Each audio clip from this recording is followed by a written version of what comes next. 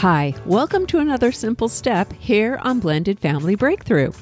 Last week we shared 3 achievable strategies for shifting your marriage to be the foundational relationship of your home.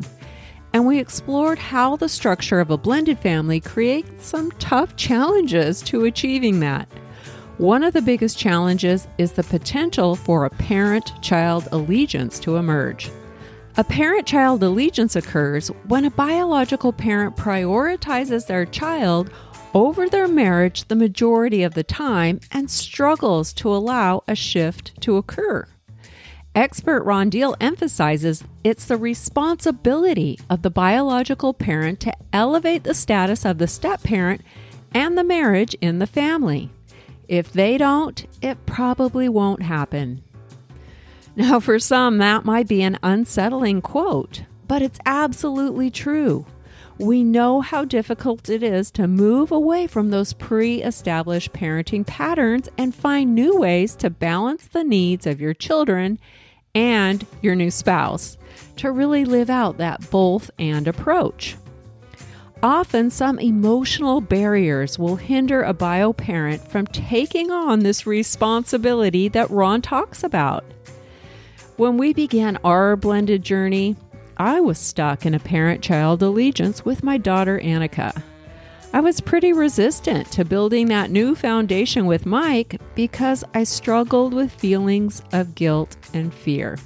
Guilt was a big one for me, and it's really common for post-divorce parents to harbor guilt around what their kids have been through and the impact of the first family split. And when we see our kids struggling, we naturally tend to parent from a place of guilt. And this is when a parent might shield their children from inconveniences, maybe overlook poor behavior, or overcompensate by giving in to a child's demands. A guilt-ridden parent allows their kids to have a lot of power around daily decisions, and they seem to have given up most, if not all, of their own parental authority. This is definitely where I was as a single mom for about 3 years, and this is the culture my daughter was used to. Fear is another powerful emotion, and this too is common for many bio parents. When you've got kids moving between 2 homes, it can create feelings of insecurity, which may lead to fear. We might worry that our kids will enjoy the other parent more and want to spend more time there and less time with us. And because our visitation time might be limited, we tend to focus on giving our kids a good time. We really don't want to rock the boat or make changes that our kids might resist. We might also fear that our kids will come to believe that we love our new spouse more than we love them. So we consistently choose them over our spouse. We might become concerned that our kids will reject us if we aren't making sure everything goes their way and in accordance with what they're used to. Whenever my daughter Annika was slightly unhappy or expressed negativity, I'd give in and make sure she got whatever it was she wanted. Unfortunately, the emotional barriers of guilt and fear had me stuck in a parent-child allegiance with my daughter, which ultimately kept me dragging my feet around elevating our marriage and building our family's new foundation. Now, as you might have already guessed, my parent-child allegiance led to a whole lot of disconnection and conflict between me and Mike.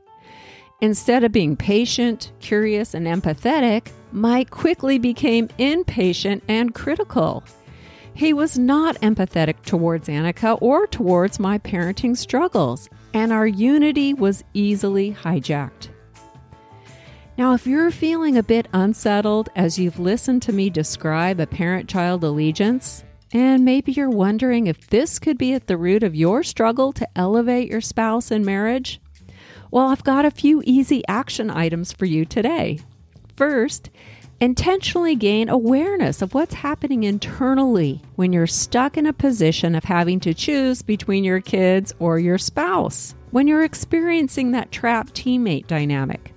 Try to label your emotions. I'm feeling guilt, fear, or worry. Maybe it's something else that gets stirred up, like you're feeling insecure or powerless. You might consider keeping a journal to express and record your emotions and make note of the specific dynamics that were happening at the time. This can be really helpful to review later as you're working through these emotions. Next, share your emotions with your partner. Get vulnerable and honest with what's really going on for you in those tough moments. It was impossible for Mike to gain patience, curiosity, or empathy when he really didn't know what was going on for me internally and how much I was struggling. As I began to openly share, Mike was able to be more understanding, and our unity and partnership grew stronger over time. Now, this action item might not be all that easy for you. Being vulnerable was challenging for me at first.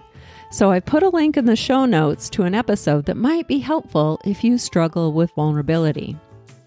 Then finally, if you've realized you're stuck in a parent-child allegiance and you've been experiencing the negative impact of being a trapped teammate way too much of the time, I encourage you to just keep learning and growing.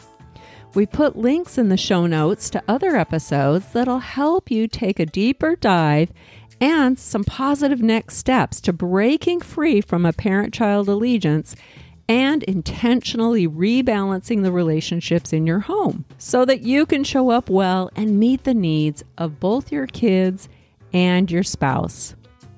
The bottom line here is, despite the challenges, it is possible to overcome a parent-child allegiance.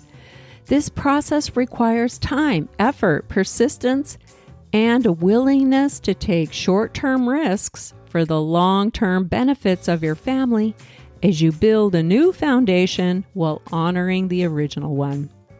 Hey, thanks for joining me today. I hope you have a great week, and we'll see you back in 2 weeks for another simple step.